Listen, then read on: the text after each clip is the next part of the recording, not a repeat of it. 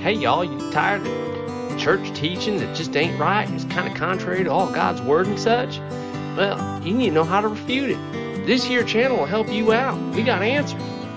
Welcome to Contending for Christ Apologetics, where old Danny Boy seeks to equip you with some tools that you can go out and fight that good fight and really develop that there Christian faith. Now get after it, y'all.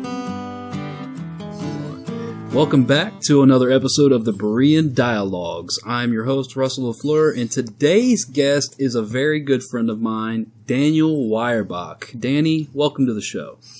Thank you, Russ. Appreciate you having me.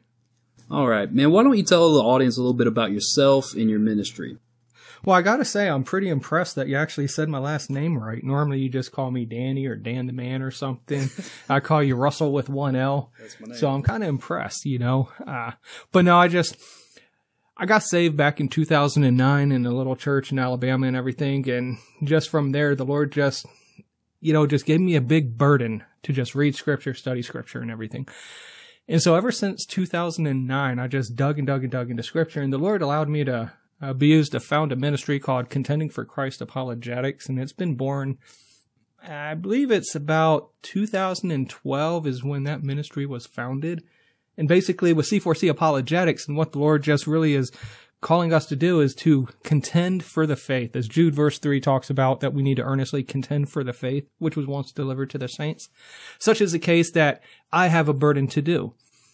I want to go ahead and talk about theological issues inside of the church as well as theological issues outside of the church. And mainly one of the things we do talk about is as far as atheism and naturalism and materialism and humanism and all the other isms out there in the world. How does Christianity provide a better framework to live your life? And what evidences are there of God's existence? And so really with me, just 2009, born again. And then from there, just been studying into Scripture. Don't know everything. We'll never know everything until we get into the millennial kingdom and I'm studying at the feet of Jesus. But just burdened and passionate to just study Scripture, theology, talk about it. And I just appreciate you having me on this channel so that we can actually talk about it. I remember in the past when we first met, we spent 4 or 5 hours just outside one night just talking about theology and things of God. And that was just amazing. Don't really have that much anymore out here. So I really appreciate you having me on to just yammer away. Man, I appreciate you being here as well. Today's show is going to be a follow-up to the last show where I had William Bell on, and we had him on and we discussed area of eschatology, and he is what is known as a full preterist. But today we have my friend Daniel Weierbach on, who happens to share the same views I do as a futurist. Now, Daniel, would you mind telling us exactly what is futurism? Certainly. First, I do want to preface all this by saying I am by no means a foremost scholar in regarding to eschatology or even what we're talking about today. I'm just a simple guy that actually studied Scripture and came to the conclusion of why I believe what I believe. Now, a lot of thought and study and hours have been put into it, and I believe this is the accurate teaching, and I'm holding to it, but I do want to put out there, I am not the leading expert on this matter. However, futurism.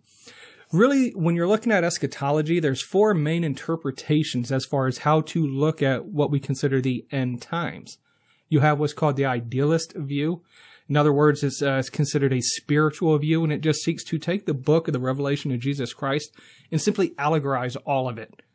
Then you got the historicist view, which seeks the fulfillment of the entirety of the book of Revelation throughout the last 2,000 years or so. A preterist seeks to find fulfillment of the book of Revelation with fulfillment at AD 70 in the destruction of Jerusalem by, I think it was Roman Emperor Titus.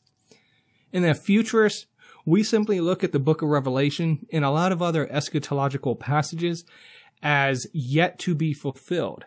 Now in Revelation, it's mainly argued that it's broken down into a couple different groups and areas, whereas one part has been completed, one part is we're in the middle of, and another part is going to be completed.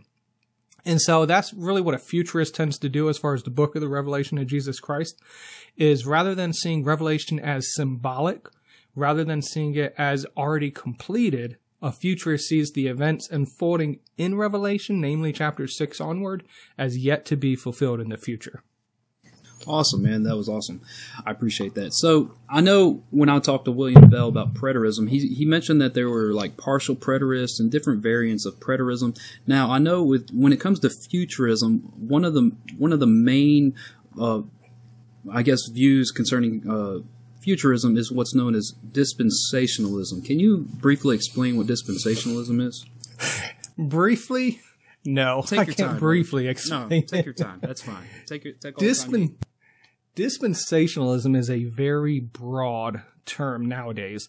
In the past, what it used to mean and how it's really evolved over the years is very broad, and it's all the way up to hyper ultra dispensationalism, which I'm not going to get into that. What I really will explain dispensationalism as is the camp that I really believe in. And really, there's three main areas that I believe dispensationalism seeks to explain or that it's founded upon. One of the first things that dispensationalism teaches or argues is a literal interpretation of Scripture. Now, it's not literal at the expense of context. It's literal, like one of the basics of hermeneutics is reading words as literal unless the context clearly dictates otherwise. For instance, in the Song of Solomon, when Solomon is talking about his bride and having a nose like the Tower of Lebanon, we're not to assume that she has this huge, gigantic nose. We understand that's symbolic. But what dispensationalism actually teaches is you read words as it's literal unless context otherwise. If I were to give you a letter I wrote to my wife, and I'm telling you about how she reminds me of the beauty of like a Camaro or something like that, you're not going to assume that she is very resembling of a Camaro. You're going to assume that it's just a metaphor or a figure of speech. And so dispensationalists, while they hold, and I hold to a literal interpretation, we do not do it to the neglect of context arguing for a symbolic or an allegory interpretation. So that's one of the first things is read literal unless context dictates otherwise. And you can see that with any types of writing today. Another distinction for dispensationalists is how does God deal with mankind? And this is what a lot of people think of dispensationalists as, is that mankind and God, there's this relationship in this governing, if you will, that differs from age to age. And you have like the period of innocence with Adam and Eve in the garden. You have the period of government with Noah after the flood. You have the Mosaic law and the period or the age of law. Then you have what's called grace, which after the death, burial, resurrection, and ascension of Christ, we're in the era of grace. And so dispensationalists see that God deals with mankind in different areas, in different ways at different times, based upon what's called progressive revelation, which I'll talk about here in a minute. The third main area that I think dispensationalists clearly argue is the fact of Israel and the church are completely separate and distinct. You see, without dispensationalism, you have what's called replacement theology. And replacement theology teaches that when Israel rejected Jesus as the Messiah, that all the blessings and the covenantal promises given to Israel and the Jewish people were taken and transferred to the church. Now, this is a false teaching because if you were to look at the different covenants that God had made with Israel, outside of the Mosaic law or the Mosaic covenant, and I can't remember off the top of my head, there's one other conditional covenant. All the others are unconditional. God pretty much says, I will. The Davidic covenant, unconditional. The Abrahamic covenant, unconditional. The Palestinian covenant, unconditional. And so if we were to look at God taking those covenants away from Israel and giving them to the church, we would see God breaking his unconditional promises to Israel.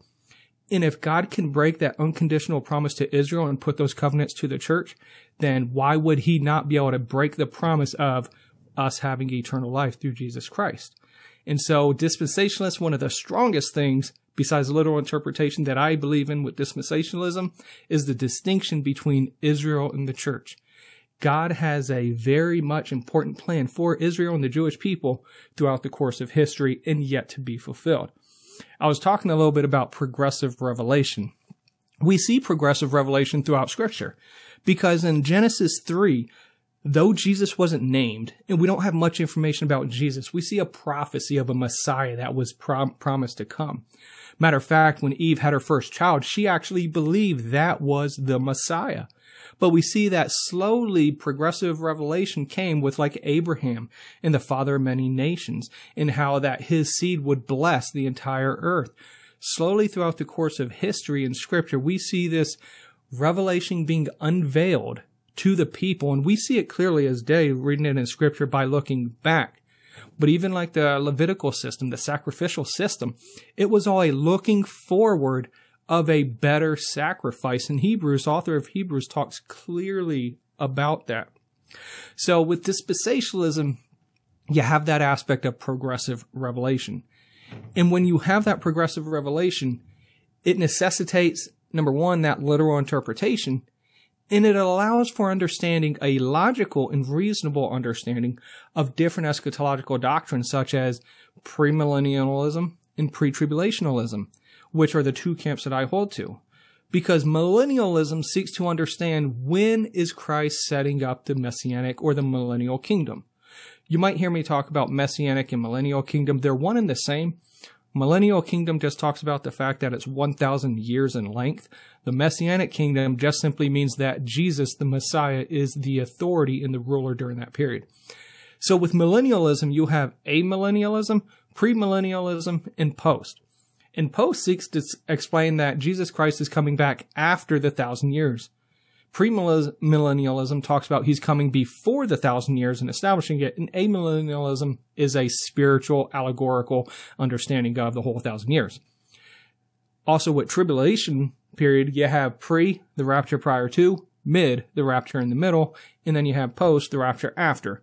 Then there's some nuances like the pre-wrath, mid-trib view as well. But a progressive revelation allows for an understanding in those key doctrines as well. You see, one of the things, I think the reason why the futurist point of view or the futurist interpretation gets a bad rap is because, like you said, Russ, a lot of people associate dispensationalism with futurism. And while I totally agree, there is not a lot of good things to say about dispensationalists. Matter of fact, there are some really negative things calling people like me a heretic or a false teacher. I'll talk about that here in a minute, because they believe this was a teaching that was actually invented by John Darby in the 19th century, I believe. So they believe this is just a fairly recent belief. But I would actually argue and posit that early church fathers, even the first couple centuries of the turn of the millennia, we can see a dispensational teaching through them. Now, I'm not going to have time to go through each of the actual writings and words, but I will give you the references so that anybody that wants to look into them, by all means, please do. But you have Clement of Alexandria that holds to not only the imminence and the fact that the rapture could occur at any moment and with no event preceding it, which we'll talk about probably here in a little bit, but you have Irenaeus when he's writing in his Against Heresies publication, and Justin Martyr in his dialogue with Trypho. There is constant reflection upon the fact that God is dealing with mankind in different ages or different periods or ways, which goes back to the ages of innocence, the age of government, law, grace, things like that. This is a teaching and an understanding that was foundational to the 1st and 2nd century church, but because dispensational teaching isn't seen back then as far as the vernacular is concerned, we have to remember that words are created, words evolve. The word dispensational has not been created until the late 14th century. And so understanding that while you won't see dinosaur in the Bible because dinosaur was a word that was coined just a few hundred years back, the same thing with dispensation. It wasn't created until about 500, 600, 700 years ago. But if you actually understand what dispensational teaches, you will see those tenets in the 1st century, 2nd century, 3rd century church fathers and their beliefs and holding on to it. So I hope that somewhat clears it up. Like I said, the three main areas is a literal interpretation of scripture, as long as context doesn't dictate symbolism. The fact of there's a difference between how God deals and administers with mankind. And then the third area is the fact that Israel and church are completely separate entities. There's a clear distinction and there's purpose for both of them. And I'm sure we're going to talk a little bit about the rapture and imminence, and so I'll clarify a little bit of that here in a little bit. Man, I really appreciate that. That was pretty comprehensive as well as concise. Dispensationalism is a very, you can spend a lot of years trying to understand it. One thing I will say that Charles Ryrie is actually one of the people I believe is a leading scholar on this teaching. So if anybody out there wants to look at the whole gamut, whether it's just regular dispensationalism or hyper ultra dispensationalism, check out his work. He is very comprehensive with it, and I think that would be very good for anybody listening out there.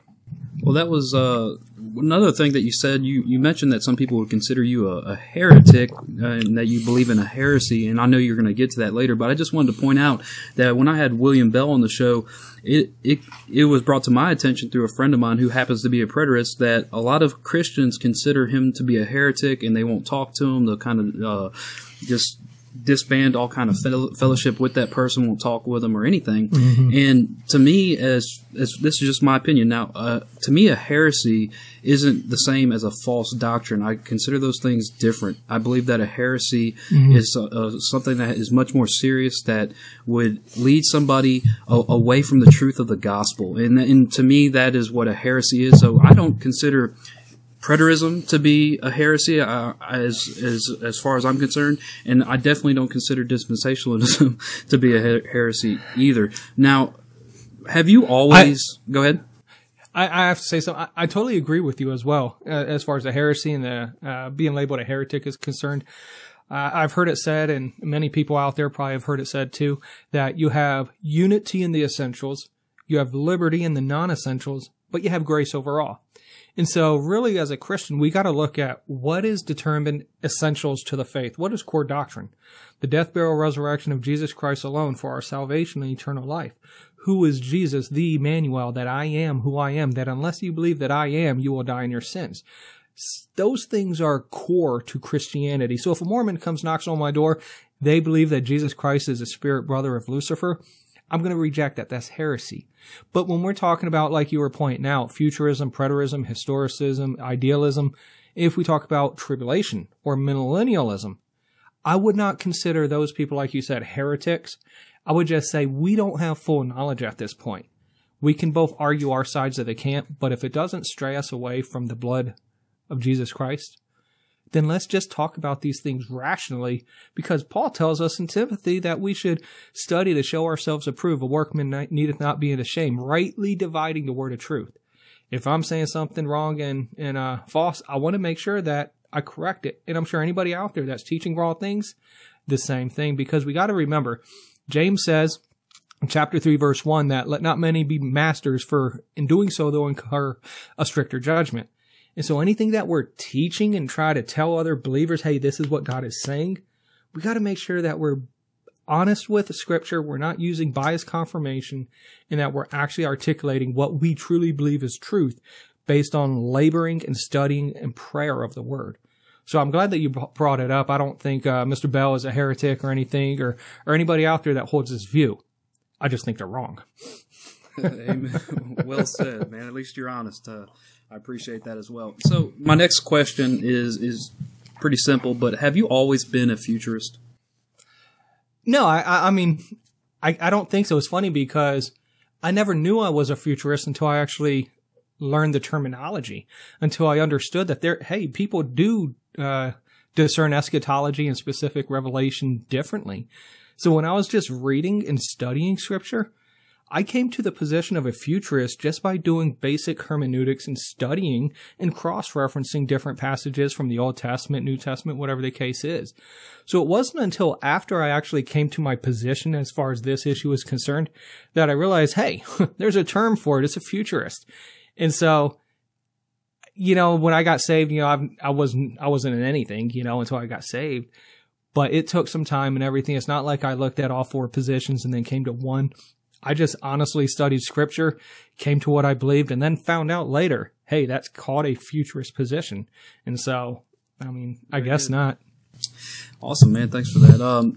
So what do you think, in your opinion, lies at the root of the opposition to futurism? So, So like the main reason why people reject this position, huh? Yeah, exactly. You know, like sort of referenced before, one of the big things I believe it is dispensationalism.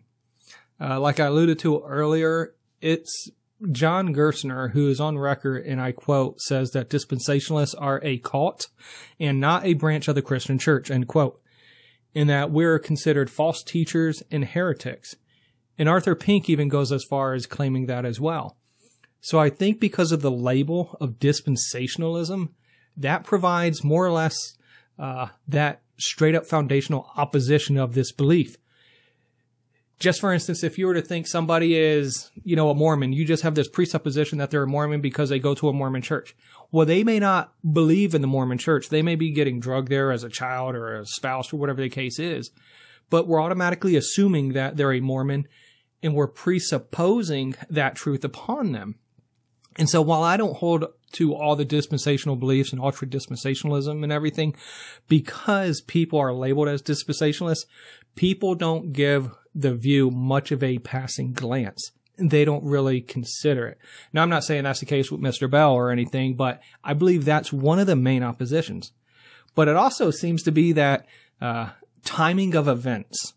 When you're reading the book of Revelation, and I don't even want to stick in just the book of Revelation. I want to talk about other Old Testament passages eventually. But there's a big difference as far as when do these different camps see the timing of Revelation actually occurring. One of the main rejections, I believe, in the futurist position is a focus on the original audience.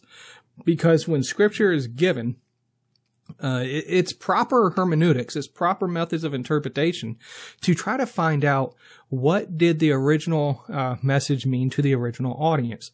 That's key, because if we can understand what it meant to them in their situation and find out what principle is given, then that's how application is derived.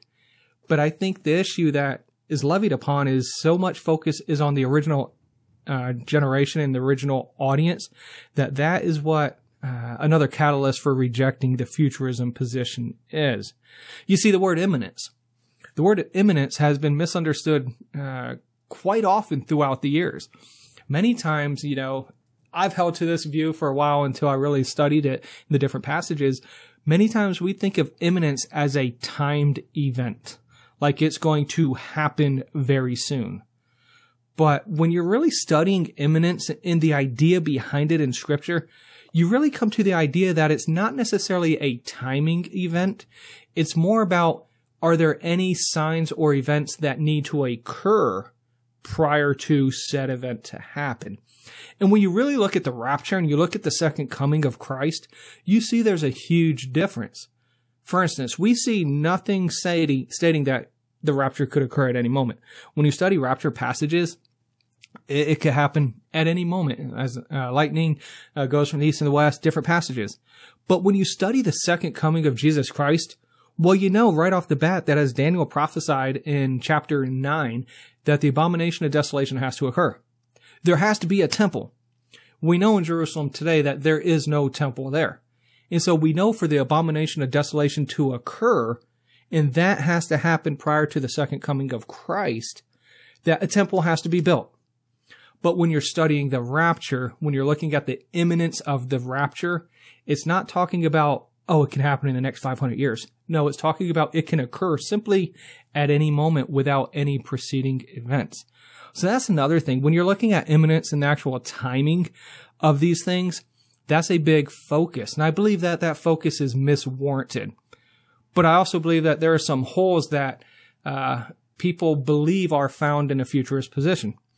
For instance, Matthew chapter 16 is one of the verses. In Matthew chapter 16, in verse number 28, Jesus says, "There be some standing here which shall not taste of death, till they see the Son of Man coming in his kingdom." And a lot of people look at that and they say, see, there's going to be some people that are literally standing there while Jesus is making this statement that will be seeing the kingdom fulfilled. And you see, that's where imminence comes in as far as a timing aspect. But when we're actually looking at this and we actually compare it to Mark's chapter, because Mark is a parallel passage as well as Luke chapter 9, we see that this is clearly a reference to the transfiguration of Jesus. You see, Matthew, many scholars argue that Matthew was written thematically. So when somebody's studying through the book of Matthew and they compare it to the book of Luke, because Luke tells us things were written in a sequential order, Matthew and Luke aren't going to line up. And why is that? Because a lot of people understand that Matthew's audience was primarily Jewish. And with the Jewish people, they are a chronological, sequential type of people. They are a thematic people group. And so with that being the case, Matthew 16 and Matthew 17 is part of a theme. It's part of the theme because right after Jesus makes the statement in verse 28, 17 verse 1 jumps right into the transfiguration. 6 days pass. Transfiguration occurs. It's part of that same theme. And when Jesus says in verse 28 that there's some standing here that will actually see the glory of God, I personally hold, again, with a literal interpretation in the thematic outline of Matthew, that Peter, James, and John did see the Shekinah glory upon the Mount of Transfiguration. It was literally fulfilled 6 days after Jesus made that statement in chapter 16. That was not a fulfillment of Revelation and eschatology. It was a fulfillment that those three individuals would clearly see the Shekinah glory of Jesus when he veiled his deity in front of them. Another passage I believe some people believe they have a hole in the futurist dispensational view is Mark chapter 1, verses 14 and 15. And I'm going to turn there real quick because this is very important as well. Understanding Jewish context, understanding rabbinical teachings and traditions, understanding the first century culture in Israel is vital and paramount to doing these deep dive studies within Scripture. For in Mark chapter 1 verses 14 and 15 it says, "Now after that John was put in prison. Jesus came into Galilee preaching the gospel of the kingdom of God and saying, 'The time is fulfilled and the kingdom of God is at hand. Repent ye and believe the gospel.'" You see, a lot of people believe that the fact that the kingdom was near, that's a timing thing. And that when Jesus is offering this messianic kingdom, you gotta understand what's going on with the Jews and with Israel. You see, Jesus was honestly offering the kingdom. And if the Israeli people, the Jewish leadership and nation accepted the offer of the Messiah, Jesus being Messiah, and they repented, they didn't stop doing sins. No, that's not what repentance is. They changed their mind on who they believed Jesus was. And now they change their mind in believing, yes, Jesus is the Messiah. You see, if they would have done that, Jesus would have established his messianic kingdom. But we know in the Old Testament passages that they won't. They reject, in that we have what's considered the time of the Gentiles. You see this in Daniel chapter 9, verses 24 through 27, where there's reference and focus on the 70 weeks of Daniel, and there's this breakage, there's this gap. But even if you were to turn to Zechariah chapter 11, that chapter talks about the rejection of the messiahship of Jesus. And in Isaiah chapter 27 verse 9, there's a fact of prophecy that the iniquity of Jacob needs to be purged. And what's amazing is when you look at Daniel chapter 9 verse 24, there's 6 purposes of the tribulation period. None of them have to do with America. None of them have to do with anybody except for the Jewish people in Jerusalem. Because that's what the author said. It says, these weeks have to do with thy people and thy city, Jews in Jerusalem. One of the things that has to happen, one of those 6 purposes, is purging the singular iniquity of Jacob, or Israel, that's referenced in Isaiah 27. And what is that? That's in reference to what's called the unpardonable sin in Matthew 12. And Paul goes into much detail about the implications of this through Romans chapter 9 through 11, and the spiritual blindness of the Jews, and how the Gentiles are grafted in, and how the Gentiles are actually used by God to bring the Jews to jealousy and repentance. That's what those 3 chapters are about. And so, matter of fact, this is free for you. I personally, Romans chapter 10 verses 9 and 10, where it says, for if you confess by your mouth that Jesus is Lord, you will be saved. I don't believe that's a reference to gospel. I believe that's a reference to the Jewish people acknowledging in the end that Jesus is the Messiah. They will vocalize it and call and petition for the Messiah to come back. Just like Old Testament says, I believe it's in Zechariah, that they will look upon me whom they have pierced, and they will call for me. I believe that's what Romans 10, 9, and 10 is actually talking about, the Jewish leadership recognition in the end of the Messiahship of Jesus, which is back to Mark chapter 1, verse 15. Repent and believe. What? The Messiahship of Jesus. The unpardonable sin, they rejected Jesus as a Messiah. But in the end, they will see the need for his Messiahship, beckon him back, and then we will have the Messianic kingdom. And so when you're asking the question as far as the opposition of futurism, I think it ties into, again, the label. We're very much label people. And if we don't like a label, we're not going to like the teachings. Dispensationalism, the label, drives a wedge between looking into the teachings. Then another one is the timing, the understanding of imminence doesn't only have to deal with a time frame, but it has to deal with events, sequential order of events. And then the other thing, Matthew 16:28, the transfiguration, and Mark chapter 1, verse 14, as far as the establishment of Messianic kingdom, those are clearly a reference when you're understanding Scripture and reading it. It is my belief that the Jewish context plays a vital key role in making sure we have proper understanding and interpretation. So all that tangent, I believe those are the reasons why people reject. I could be wrong, but dealing with preterists and doing some research about it as well, I believe those are the main things that they hold on to. Man, thank you for that. That was you're just going and going, aren't you, man? That was pretty good. I appreciate it. Sorry, man. I got my second black tea. No, go ahead and take another sip. I just want to take a moment to just remind those who are listening, and I want to encourage and charge everybody listening to go and open up your Bible, pray and ask God to allow the Holy Spirit to guide you through the Scripture. Open up some commentaries. Look at these views for yourself. Don't just go and watch a YouTube video or go and ask your friend what they think. Really seek these things out for yourself and test these things that both our friend and brother William Bell and my friend and brother Daniel Weierbach are saying. Test them and put them to the test and see if you think that they line up with Scripture. Test them for yourself. Don't take our word for it. Now, the next question I have for you is, what are some Scriptures that you personally find difficult to explain in regards to futurism? Honestly? None. I mean, I personally don't believe there's any passages that are difficult to explain.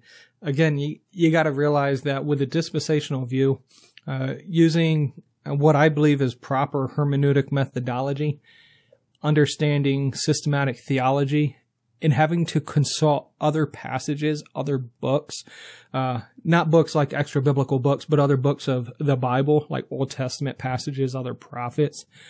I believe if we were to study these things out with those things in mind, I really don't find many other verses that are troublesome.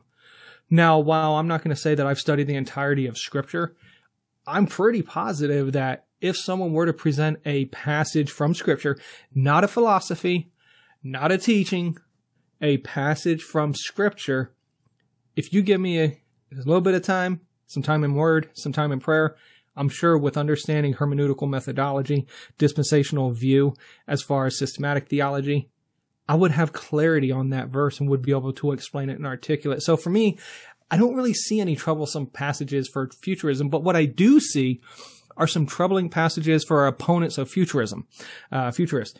Not necessarily just preterists, but even historicists and idealists. For instance, if you were to look at, now, I hope it's okay with you, but I'm going to navigate my Bible a little bit. Go ahead, man. So one of the things is when you're looking at the 6 purposes in the book of Daniel, chapter 9, verse 24, you have 70 weeks are determined upon thy people and upon thy city. And here are the 6 purposes. Number 1, to finish the transgression. Now, it's a singular transgression. That's quite interesting. Number 2, to make an end of sins. Number 3, to make reconciliation for iniquity. Number 4, to bring in everlasting righteousness. That's going to be key right there. Number 5, to seal up vision and prophecy. And number 6, to anoint the most holy. Out of those 6 purposes, there's 2 of them that are very, for me as a futurist position, very clear in being able to articulate and understand. Anybody that doesn't hold a futurist position, I don't see how they could explain, number 1, this singular iniquity of Israel and the Jewish people. Now and I'll talk about this here in a minute, probably, hopefully, when we look at the unpardonable sin, we see this singular iniquity of Isaiah 27 verse 9 and the finishing of the transgression, a singular transgression here in 9:24, as the rejection of the Messiahship of Jesus. And we know today there are plenty of Jews. Matter of fact, the majority of Jews do not believe Jesus is the Messiah. Why? Because they were still under Roman rule and he didn't free them. So they're still looking for their Messiah. That's one. The second one out of these 6 purposes is the fact where it's purpose to bring in everlasting righteousness. Now, again, when we're talking about the 70 weeks, and from what I understand, the historicists and the preterists believe even these 70 weeks are complete. They just completed either at 70 AD or some time ago. The idealist looks at this as symbolic. I don't understand how we can argue that everlasting righteousness was brought in with the completion of this tribulation period from any other view. Because if you just look at the news today, you look at your kids today. Do you think there's everlasting righteousness with the way some of our kids act? I mean, they're just born sinners. We all are. And so from a futurist standpoint, we can articulate that these 6 purposes are completed after the tribulation period, that 70th week, because after that period, Jesus says he clearly puts death, hell in the lake of fire, as well as Satan, the false prophet, and the Antichrist in the lake of fire. Then we have this utopian type society with everlasting righteousness because there is no more sin. You have the great white throne judgment. I don't understand how they can get around those 2 purposes of Daniel 9. But it doesn't stop there, because I know when you're talking about preterism, historicism, and idealism, it's really focused on Revelation. So one of the things, and I haven't heard the arguments for these, so maybe there's sufficient arguments. I think Daniel 9 is a nail in the coffin, but still, be with me. Revelation chapter 7, and I believe it's also chapter 11 as well.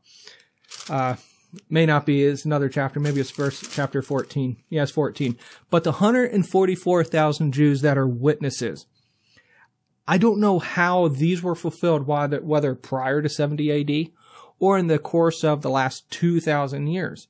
It's funny because when we had a Jehovah's Witness come knock on our door a while back, and I was talking to them, I was asking them if they were trying to be one of these 144,000 witnesses. I was like, let's talk about this. Because in Revelation chapter 7, it says that these 144,000 are 12,000 from the tribes of Judah.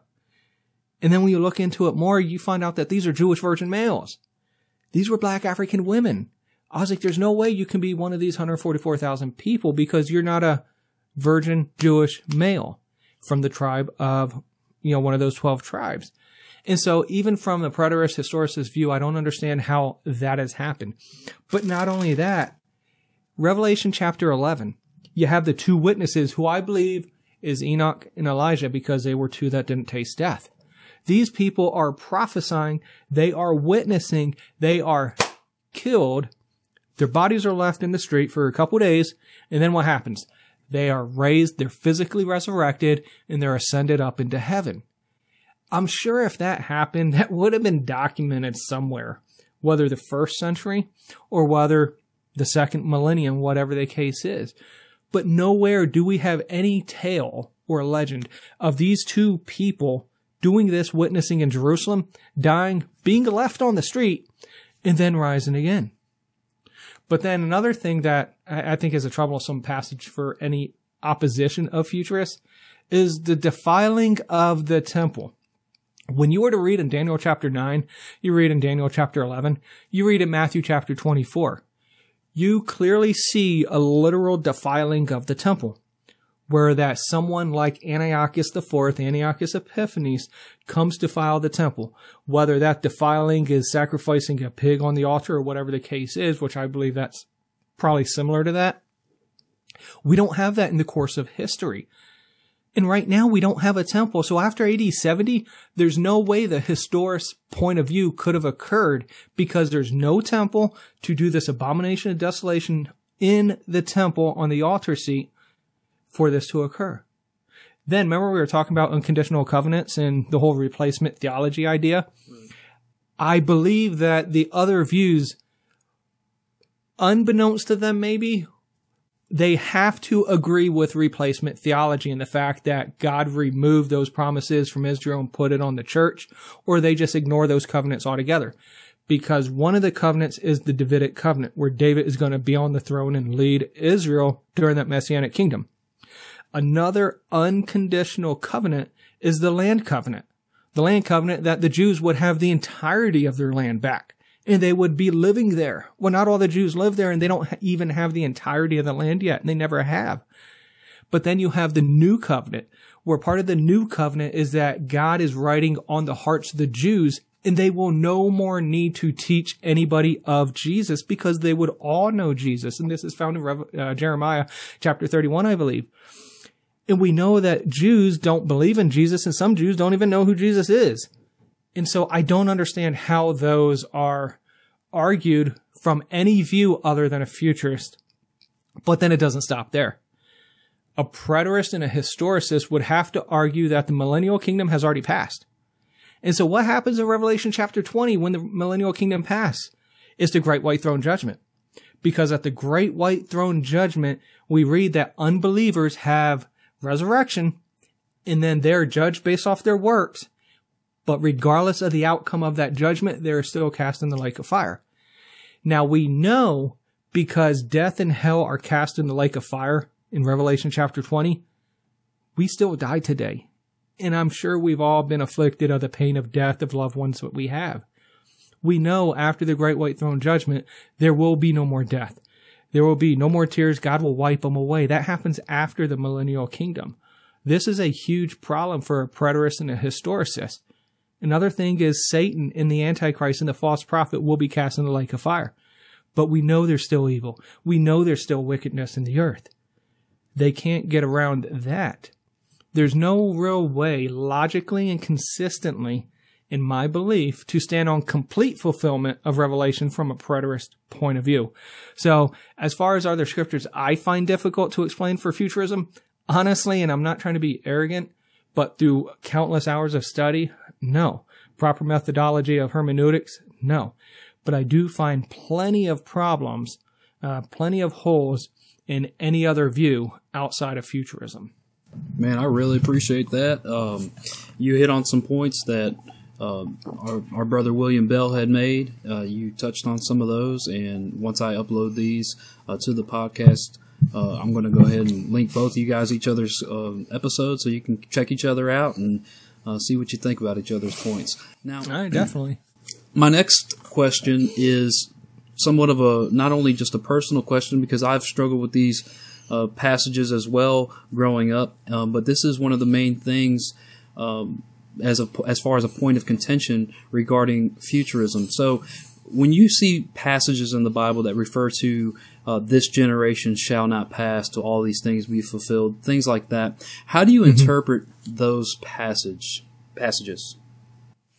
Oh, that's a really good question. You know, I think it all goes to, all this goes to proper hermeneutics. And one thing that I learned from a church that we no longer attend just because of disagreements is he had made reference to what's called a 20-20 rule. Whenever you're reading a verse, you want to look at generally 20 verses before it and 20 verses after it. I'm sure we've all heard of what's called this immediate context, surrounding context, book context, Bible context. But you also want to make sure you're focusing on the cultural context, the historical context, the literary context, what genre. This is why I believe, this is one of the reasons why I believe some people don't really study Scripture like we should, is because to truly study Scripture and to actually put together a commentary, there's a lot of labor that has to be involved.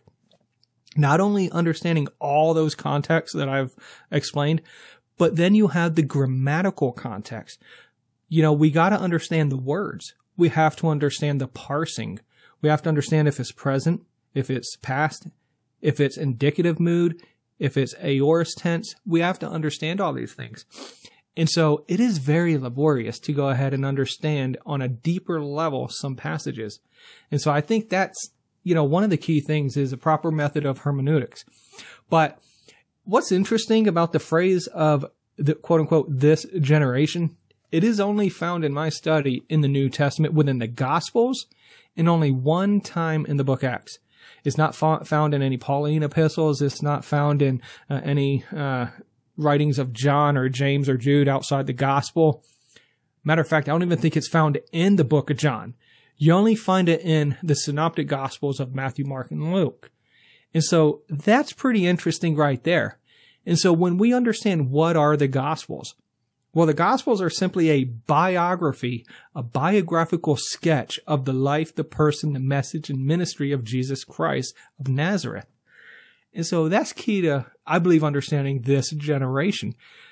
In most all cases, I personally believe it's in reference to a specific generation that was alive during the earthly ministry of Jesus. And unpardonable sin, I'm actually going to get onto the unpardonable sin. That is vital, and that is key to understanding the generation. It's the same thing. Remember when Jesus told Peter, when he had his great confession of faith, Jesus said, I will give you the keys to the kingdom. You see, Catholics look at that and think that Peter is the first pope, and then you have papal succession.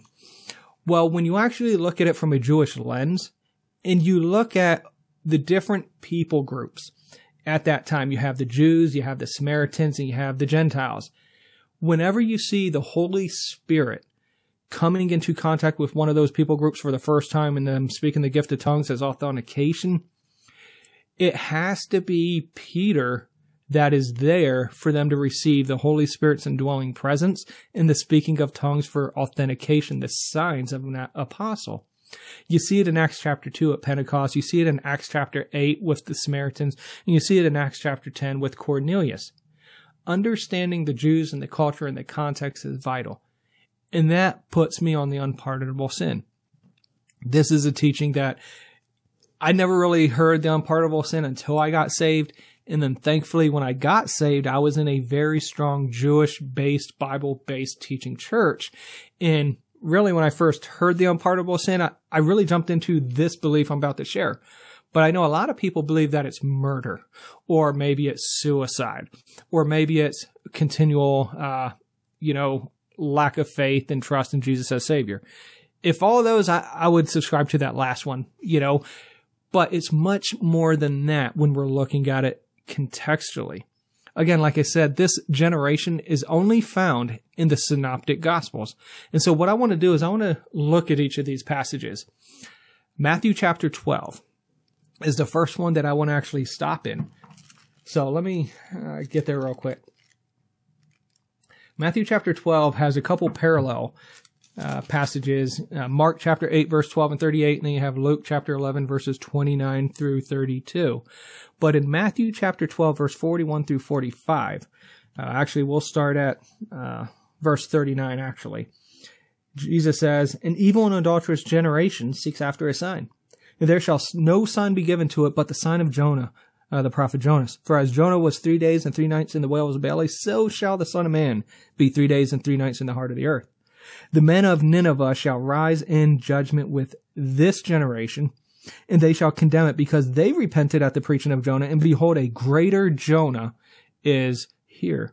The queen of south shall rise up in the judgment with this generation, and shall condemn it, for she came from the uttermost parts of the earth to hear the wisdom of Solomon. And behold, a greater than Solomon is here. When the unclean spirit is gone out of a man, he walks through dry place seeking rest, and findeth none. Then he saith, I will return into my house from whence I came out, and when he is come, he findeth empty, swept, and garnished. Then goeth he and taketh with himself 7 other spirits, more wicked than himself, and they enter in and dwell there. And the last state of that man is worse than the first. Even so shall it be also unto this wicked generation. You see, in that passage, that's really the beginning of what's called the unpardonable sin. And the unpardonable sin is clearly in reference to, when you study it from a Jewish standpoint, and even if you were to look in, I believe it's Mark chapter 8, where you see the fact of the unpardonable sin is the fact that they disbelieved in the Jesus being the promised Messiah of the Old Testament. And that's really a catalyst to this word generation that's being used, because you don't really find it prior to this event. If you were to look at the chronology of Jesus' life and you get to the unpardonable sin prior to, you don't really find this word. But at the unpardonable sin and afterwards, you see this word used frequently after this event. And so when you're looking at the unpardonable sin, I have a couple of videos on my YouTube page, channel, if you will, C4C Apologetics. Go check it out. There's one I interview a pastor, one that I actually go in depth with slides and scripture explaining this idea. But you see that they rejected him. They rejected the messianic signs that Jesus did. There were 3 messianic miracles that the rabbis taught could only be done by the Messiah when he comes. One of them was healing a leper. One of them was healing a man that was mute, or a man that was possessed and was mute. What the rabbis taught was the fact of, if someone was possessed, you needed to have the name of the demon to free that individual and to cast the demon out. So Jesus here at the unpardonable sin casted out a mute, demon-possessed man. And that's why people reacted saying, this must be the Son of David, a title of a Messiah. And they rejected that right there. The third messianic miracle would have been healing a man that was born blind. So this is a catalyst to Jesus' ministry, to this word generation. I encourage you, study out the unpardonable sin from that Jewish perspective, and you're really going to understand what it truly is. And remember that kingdom that Jesus offered in Mark chapter 1? That kingdom that he offered in Mark 1? John said, behold, kingdom of heaven is at hand, repent and believe the gospel. The repentance was the fact of Jesus being the Messiah. But you know from reading scripture and from looking at history that the Pharisees and the Sadducees and all the other seeds, well, not all of them, but the majority of them, rejected that, put him on the cross. But we know the Old Testament foretold that, and then 3 days later, he would rise again and ascend into heaven. So the first one, when we're talking about this generation, we're seeing that Jesus is clearly condemning that earthly generation that is living with them. Why? Because he said, there's a greater Jonah here, there's a greater Solomon here, and that greater person is Jesus. And if those Gentiles, Nineveh, and that Gentile, the Queen of Sheba, repented, these Jewish leadership people, they did not repent at the preaching of Jesus the Messiah. They rejected it. And this is what really is a catalyst to Jesus' ministry. That's really the first one. But I encourage you, I don't have all the time right now to really expound upon the unpardonable sin. Check out C4C Apologetics YouTube. I got a couple videos out there. But I do still want to look at these other passages of generation, because maybe I can provide a little bit of clarity. Another one is in Matthew, I believe it's chapter 11. Matthew 11, verse 16. Jesus says, whereunto shall I liken this generation? It is like children sitting in the markets and calling unto their fellows. This is a reference, again, contextually, looking at the surrounding immediate context of that earthly generation. You got Matthew chapter 23.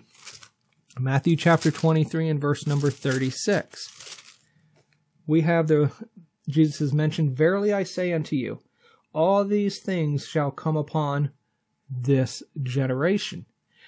Now again, I will hold that this generation is in reference to that generation that's living with Jesus during his earthly ministry.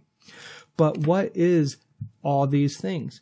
Well, when you read through it, when you read the passage, and you look at the condemnation and you look at the judgment that Jesus pronounces, it's in reference to the AD 70 temple destruction. And Jesus even says in the temple that, you see these stones? I tell you that not one stone will be left upon another, but destroy this body, this temple, and I will raise it up in 3 days. This is a reference to the coming destruction of AD 70 Jerusalem because of their unpardonable sin. So in verse 36 here in Matthew chapter 23, I do hold that that is that specific earthly generation with the Messiah. Then you get to Matthew chapter 24. 24 verse 34. It says, verily I say unto you, this generation shall not pass until all these things be fulfilled. This is also paralleled in Mark 13:30 and Luke 21:32. You see, this is where I believe fallacy of equivocation really comes in. You see, fallacy of equivocation is simply meaning that a word is used the same way every time you see it. This is seen like, for instance, the word gospel. the gospel isn't always in reference to the death, burial, resurrection of Jesus Christ when we see it in Scripture. Or the word salvation. The word salvation isn't always used as far as eternal salvation. Matter of fact, most times it's used as far as physical salvation. And the same thing as fire.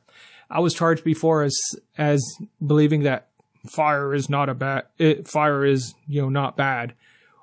People charge me with the fact when I was talking about some sort of fire that I believe that fire is good. But when you read in Scripture, there are things such as the refiner's fire, and that we are tested by fire and we're coming out pure, things like that. It's a positive thing going through a test. So it's not always a matter of wickedness, judgment, things like that. This is the fallacy of equivocation.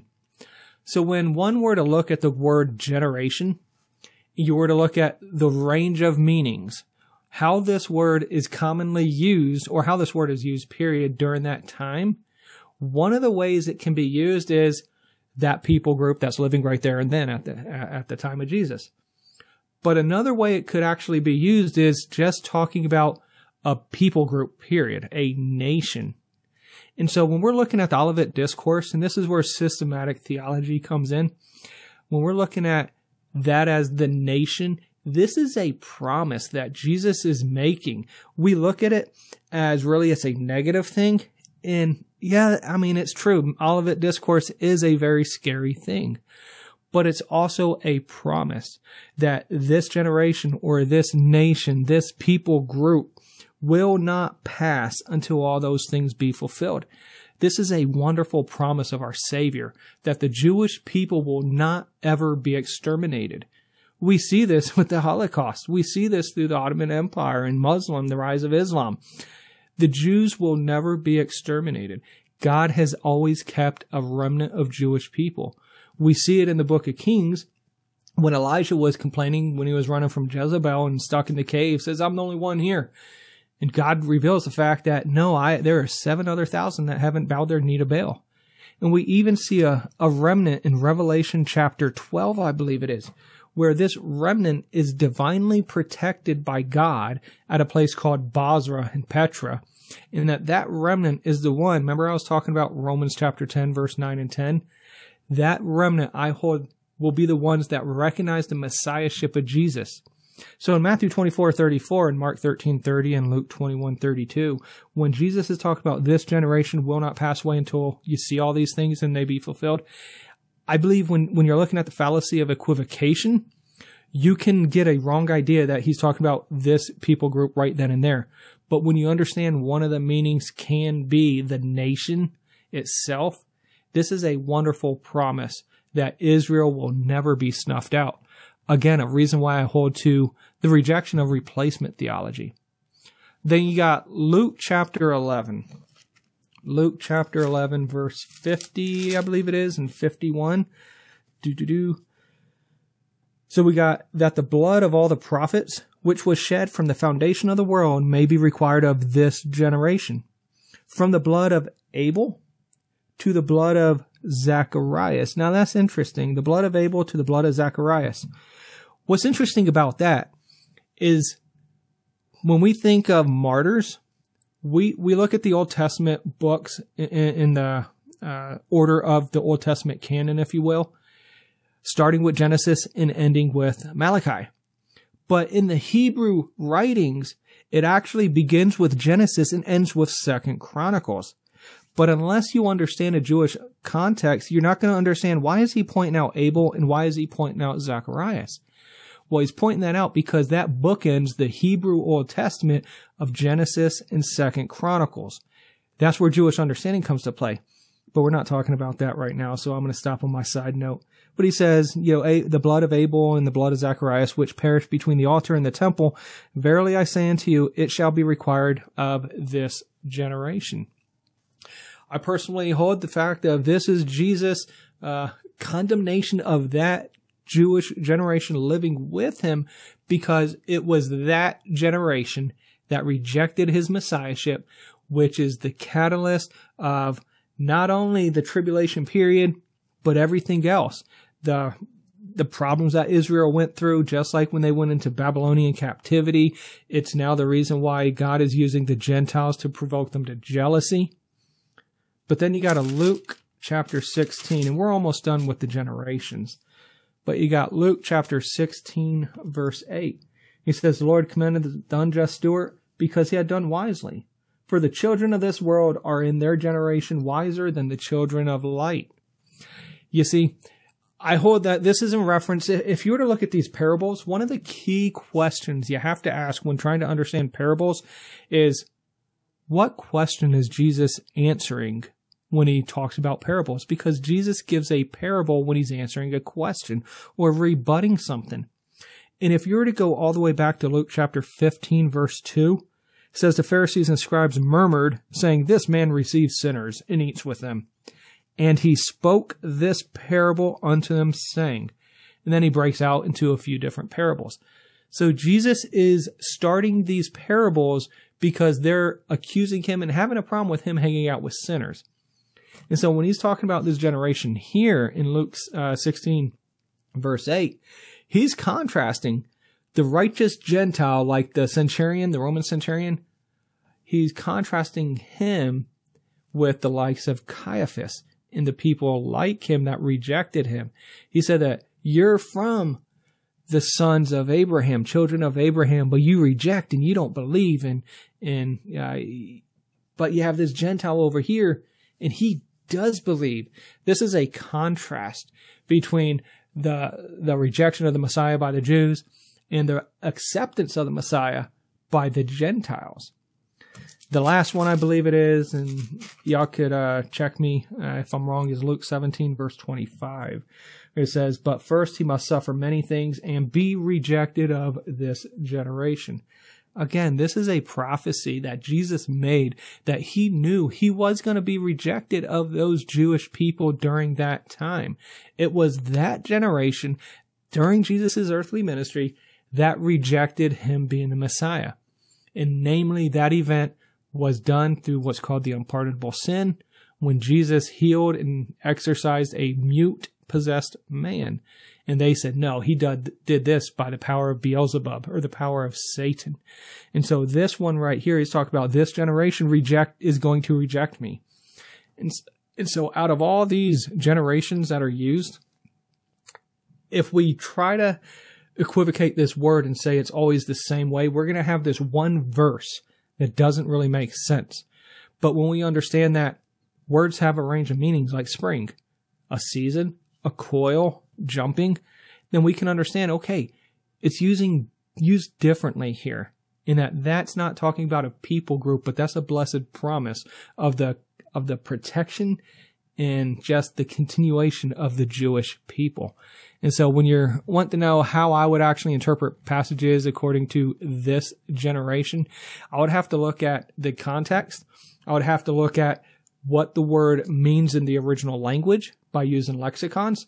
And then what is the range of meanings? What are the different possibilities? Because it's not always going to be the same. And when we believe it's going to be the same, we're going to come off with some unbiblical ideas and views. So awesome.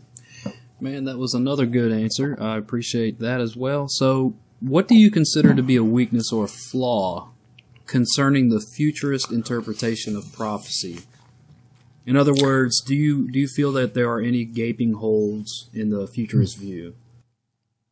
Honestly, again, I really don't want to sound arrogant, and correct me if you feel like I am, but I don't really believe there are any weaknesses or flaws in a futurist understanding of eschatology. I believe the weaknesses and flaws are really brought on because people either A, and I'm not saying this is everybody, don't really know how to properly understand Scripture and interpret it. I have some videos out there on the C4C channel as well that talks about the flat earth. And I don't care about what science says. I don't care what extra biblical books really say. What does God's word say about the flat earth? And what I found out when I'm looking at Rob Skiba's stuff and Mark Sargent and some other people is that there's a gross misinterpretation of Scripture to hold to that view.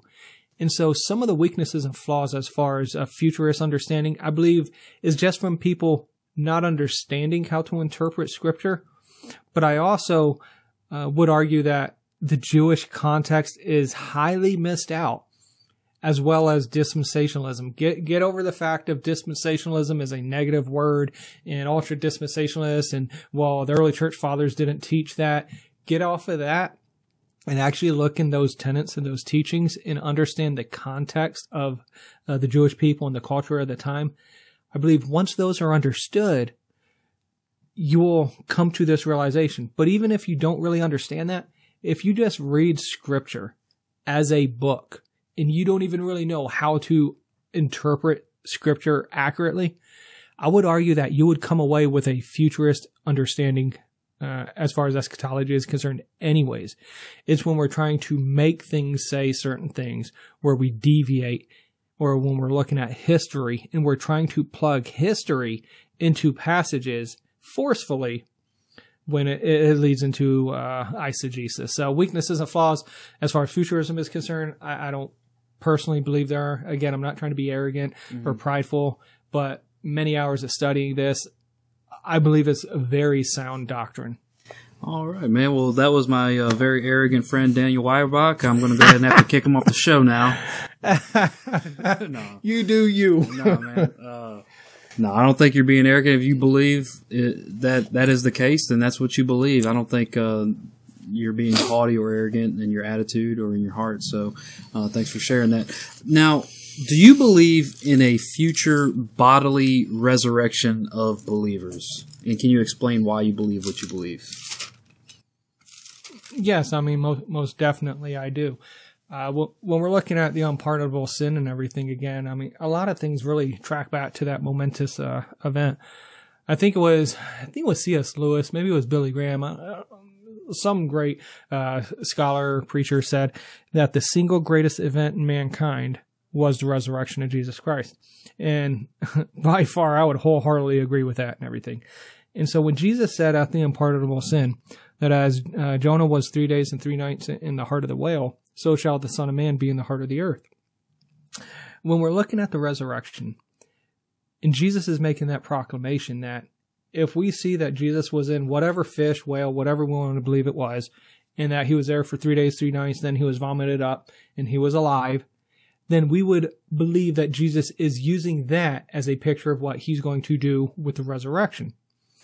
And then Paul says in 1 Corinthians chapter 15 that if Christ hadn't risen, then our faith in vain, and we are men most miserable. And so the whole crux of Christianity is the resurrection of Christ. If anybody can prove the resurrection story account is false or fictitious or made up, then you would dismantle the entirety of Christendom. But that has not been the case, and I would argue it will never be the case because that tomb was empty 2,000 years ago, and it is still empty today. And all the theories, whether it's the swoon theory, the hallucination theory, the stolen body theory, whatever theory they want to make up, they're easily refuted against. So, as far as the physical resurrection, I would look at Jesus promised us that we would rise as well. And I would argue that we would rise in a similar fashion as Jesus did when he was in the grave, if you will, for 3 days and 3 nights, and he physically rose and had a glorified body.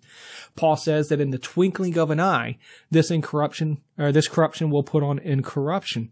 And so I would articulate that the glorification is a very scriptural teaching. I also think of passages like 1 Thessalonians chapter 4. I would not have you ignorant, brethren, concerning them which are asleep, that you sorrow not. For if we believe that Jesus died and rose again, even so with them also which sleep in Jesus will God bring with him. Then he says that in verse 16, Lord himself shall descend from heaven with a shout, with the voice of the archangel, and with the trump of God, and the dead in Christ shall rise first. Then we which are alive shall remain, and remain shall be caught up together with them in the clouds to meet the Lord in the air, and so shall we ever be with the Lord. So here, I believe Paul is very, again, dispensationalism, literal interpretation and reading of Scripture, that Paul is saying that the dead in Christ will be raised. And so those physical bodies will be raised. And then you have also the people that are here during the rapture. They will be raised. And if you ever seen the Left Behind movie as well, you see the videography of what that possibly might look like. But then you also have Daniel chapter 12, verse number 2. And if I could get there real quick, Daniel chapter 12, verse 2. Chapter 12 is the closing of the prophecies of Daniel. He says, "Many of them that sleep in the dust of the earth shall awake, some to everlasting life and some to shame and everlasting contempt." And so even here, Daniel is prophesying that in the end, they will awake and rise and resurrect. I believe that a physical resurrection is a clear teaching of Scripture. And I don't see how anybody could actually get around that teaching. So again, it doesn't matter if you're cremated or you're buried. If God can create the entire universe out of nothing, then surely he could put your molecules together again from a cremation and have you to have a physical body and a glorified body. Awesome. So, which kind of leads us to the next question. What happens to a believer in Christ after they die? And would you mind making an attempt to describe what that experience will be like? Oh, that's a good question. That's a good question. First, I thought of this phrase that when you had asked about physically bodily resurrection, I forget who said this and everything. I just wanted to plug it and everything. I've heard it said where you can be born once and die twice, or be born twice and die once. And I bring that up because if you're born once, you have your physical birth.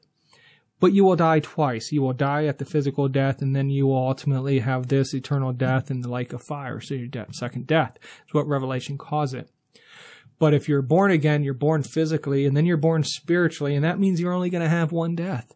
That means you're only going to have a physical death, and that we're promised that we're not going to die again after that, unless rapture comes. So I just remember that quote when you asked me this question. But as far as what happens to a believer after they die, that's an interesting question, because I would have to look at, when did this person die? Was this before the rapture or was this after the rapture? I would really have to consider, even during after the second coming and during the millennial kingdom. I believe that there's passages in Isaiah that talks about that there's actually still going to be death in the millennial kingdom.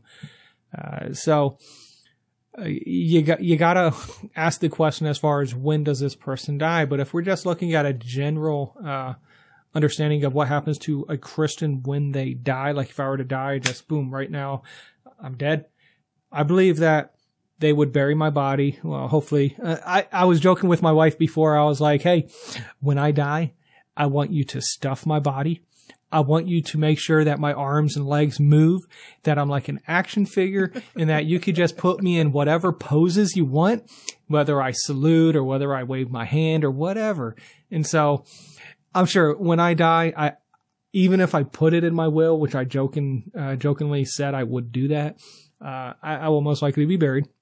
So my physical body would be buried, but my soul would go with heaven, would go into heaven. And I would just stay there in heaven until the glorification of the body. And I would argue that when Jesus comes back in Revelation chapter 19, that all those people, I know there's a debate whether all people come back or only those martyr saints from the tribulation period will come back. But in Revelation 19, when Jesus comes back on his white horse, when he comes back on his white horse, I believe that all of us would come back as well. And then from there, we'd have the Messianic kingdom for 1,000 years. But what's interesting is not necessarily what happens to a Christian when they die, because, I mean, really, I would just argue that, the physical body goes into the grave, cremated, stuffed, whatever the case is, and the soul lives with Jesus forever. Jesus does say in John chapter 14 that he's preparing a mansion. No, it's not a mansion. A mansion in the Greek is simply just like a dwelling place, a home, something like that. And so we will be there in heaven. But a lot of people have this idea that heaven is the end goal. A lot of people believe that we're going to be in heaven for eternity. And that's totally not the case. Heaven is just a temporary abode, just like hell is just a temporary abode. You see, because in Revelation 22, the New Jerusalem comes down out of heaven adorned as a bride. And then we see that God lives with man, tabernacles with man here on earth with a new heavens and a new earth. And so what's fascinating is the view that heaven is not the end goal. Heaven is a temporary hotel, if you will, while we're waiting on this millennial kingdom in this new heaven, in this new earth. So when I die as a believer, my body's going to be hopefully it'll be stuffed and my wife can move me however she wants to move me and everything. But my soul will be with Jesus. I'll ask him a bunch of questions that I have. I'll see some loved ones. Who knows? Maybe I'll see some people that possibly God used me to be influential. Ray Boltz has a fascinating song out there called Thank You that talks about when a person died, he went to heaven. And then while in heaven, so many people came up to him and said, hey, when you were praying during my Sunday school class, I received Jesus as Savior. Or, hey, when you gave a little bit of money in that offering plate for the missions, I got saved because you gave. And so I believe that all of us, if we're serving the Lord, then we're going to have people come up to us and say, you have no idea who I am, but because of you and your ministry or your words or your actions or whatever, you got me saved. You allowed me to find Jesus. And so I think it's going to be a wonderful time when we get there. Awesome. Hey, real quick, would you elaborate on what a white horse is? A white horse? Well, a white horse is simply a horse that has reached old geriatric age. They lost their teeth and everything. And horses, if you know anything about the structure of a horse's mouth and jaw, they can't really receive dentures like a human can. And so whenever a horse loses all their teeth, their tongue gets stuck to their gums. And it's a horse, of course, because no one can talk to a horse, of course. Right? Well, I appreciate that. Thank you, Russell. With one L. So, next question is pretty serious. On a more serious note, do you believe in a literal and eternal place of torment for the unbeliever? You know, that you would think that would be a hard question, but I mean, truth is truth. No matter how it's packaged. Unfortunately, I would say yes, I do believe in a little place of eternal torment. What that eternal torment looks like, I couldn't really elaborate other than the fact that we get pictures and images of fire, of worms, of just memory, that there's a recollection of an opportunity to receive the gospel, a recollection of family, people, activities, things like that. I do believe there's a literal place of eternal torment. That being said, I do believe that there are different varying degrees of, we could say hell, but ultimately like a fire, because at the Great White Throne Judgment, we do see that the dead that rejected Jesus are judged based off their works.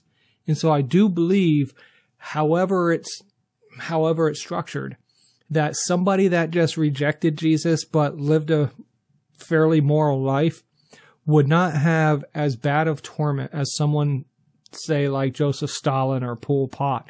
So I believe there's varying levels. Now, that being the case, none of those levels are anything to laugh at. You know, I've heard it said by one preacher, I can't remember who it was, but hell is really a place of complete and utter hopelessness. If you can imagine any point in your life, if you've ever had like this ginormous bill, or if you were being sued, or whatever the case is, it looks like that's hopeless. But you could go out, get a lottery ticket, you can win the Georgia lottery, make like $58 million, and then guess what? You're out of debt.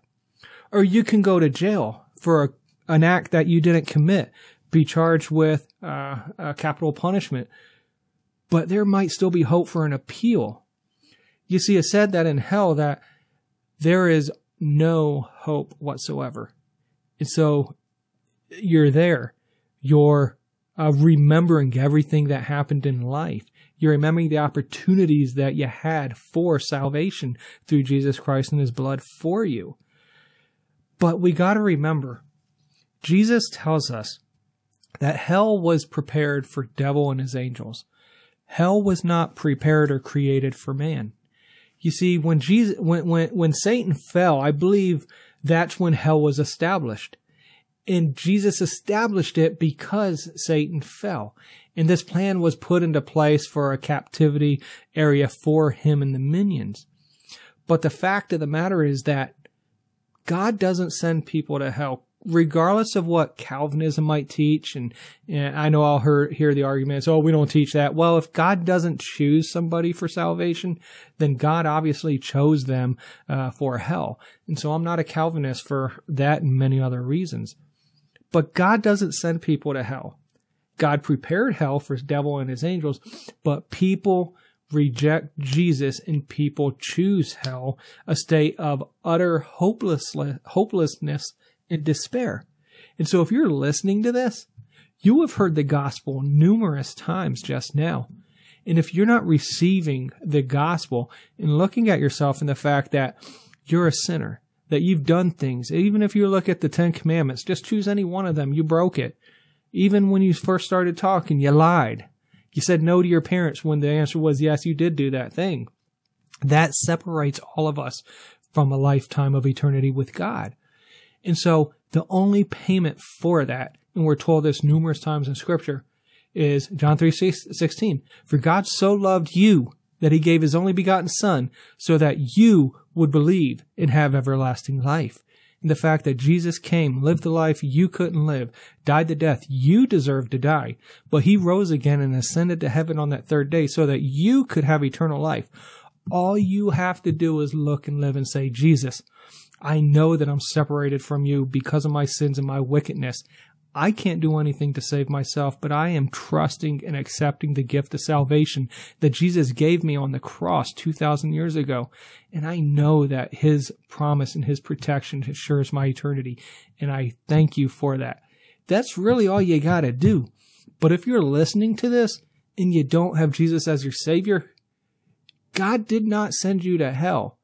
You're willingly choosing to go there. And so is there a literal place of eternal torment? Yes, commonly referred to as hell, but again, in Revelation chapter 20, we see that death and hell are cast in the lake of fire, and the lake of fire is the eternal flames. We also see in Revelation chapter 20, where it says, the beast and the false prophet are tormented day and night forever. And so that leads the credence to a physical, actual location for eternity. Man, I really appreciate you taking the time out to extend the invitation to accept the gospel and Jesus Christ as Lord and Savior. And I also want to encourage, if there's anybody out there that's listening to this that I don't know if a non-believer would ever listen to this podcast, but if you are happening to listen to this, I do also want to extend the invitation out and just compel you. You're not guaranteed tomorrow. There's so many people that die every single day unexpectedly at all different ages. And so why not today? Why not accept Jesus Christ now? And I'm just going to compel you to repent, a.k.a. change your mind about Jesus. You don't have to clean up your life to come to Christ. All you have to do is change your mind about what you believe concerning the gospel and accept him as your Lord and Savior. Now, my next question is, we have only 2 more questions left. Okay. But this next question is, are there any opposing views out there that have ever made you seriously question what you believe regarding eschatology? In other words, has anyone ever brought up a point that still makes you scratch your head? As far as staying on topic with whether futurist, preterist, historicist, or idealist, again, when I came to the conclusion of this teaching, what I believe Scripture taught, I did so without even knowing any of the terms or knowing there was even a debate. I came from it just a simple study of it. Again, it was many hours put into the study just because I love study. I'm a Bible geek and everything. So as far as opposing views regarding that, no, there was no opposing views that made me question. When I do think of like other things, such as tribulationalism. Now, I'm a pre-trib guy, but there are some interesting things that mid-tribbers present as far as arguments. And so I would put probably like 95% on a pre-trib, maybe leave 5% as a mid-trib. I'm not a post-trib whatsoever. As far as the futurist is concerned, no, there was never any opposing views because I've done in-depth study on it. Now, I'm not saying that I will never, well, yeah, I am. I put too much study into this. I will be hard-headed on it because, again, methodology with hermeneutics and then just understanding Jewish context. I don't see any way around futurist point of view. All right, which leads to the very final question is, could you possibly be wrong about futurism? Again, not trying to be arrogant. No, I truly believe this was actually recorded in Scripture. Looking at it from a dispensational, I used that word again. Ooh, dispensational point of view. No, there's no way I could be wrong because, like I said, I've already pointed out some, what I believe are some key passages that futurists, historicists, and idealists can't get around, such as the fact of the everlasting righteousness, the singular iniquity of Jacob, the 144,000 witnesses, the 2 witnesses that lived on the street or died on the streets for 3 days and then rose again and ascended to heaven. There are too many passages that completely refute any other point of view. So could I be wrong about futurism? No, I'm sorry, I can't.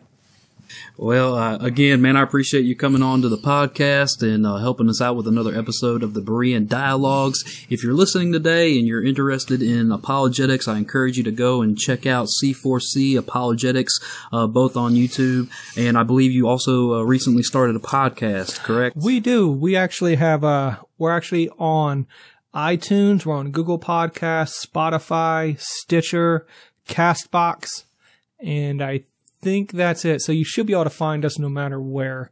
So I'm trying to update podcasts for every Monday. Something will drop. They tend to be a little easier to do than the YouTube videos because it's less setup and it's easier editing.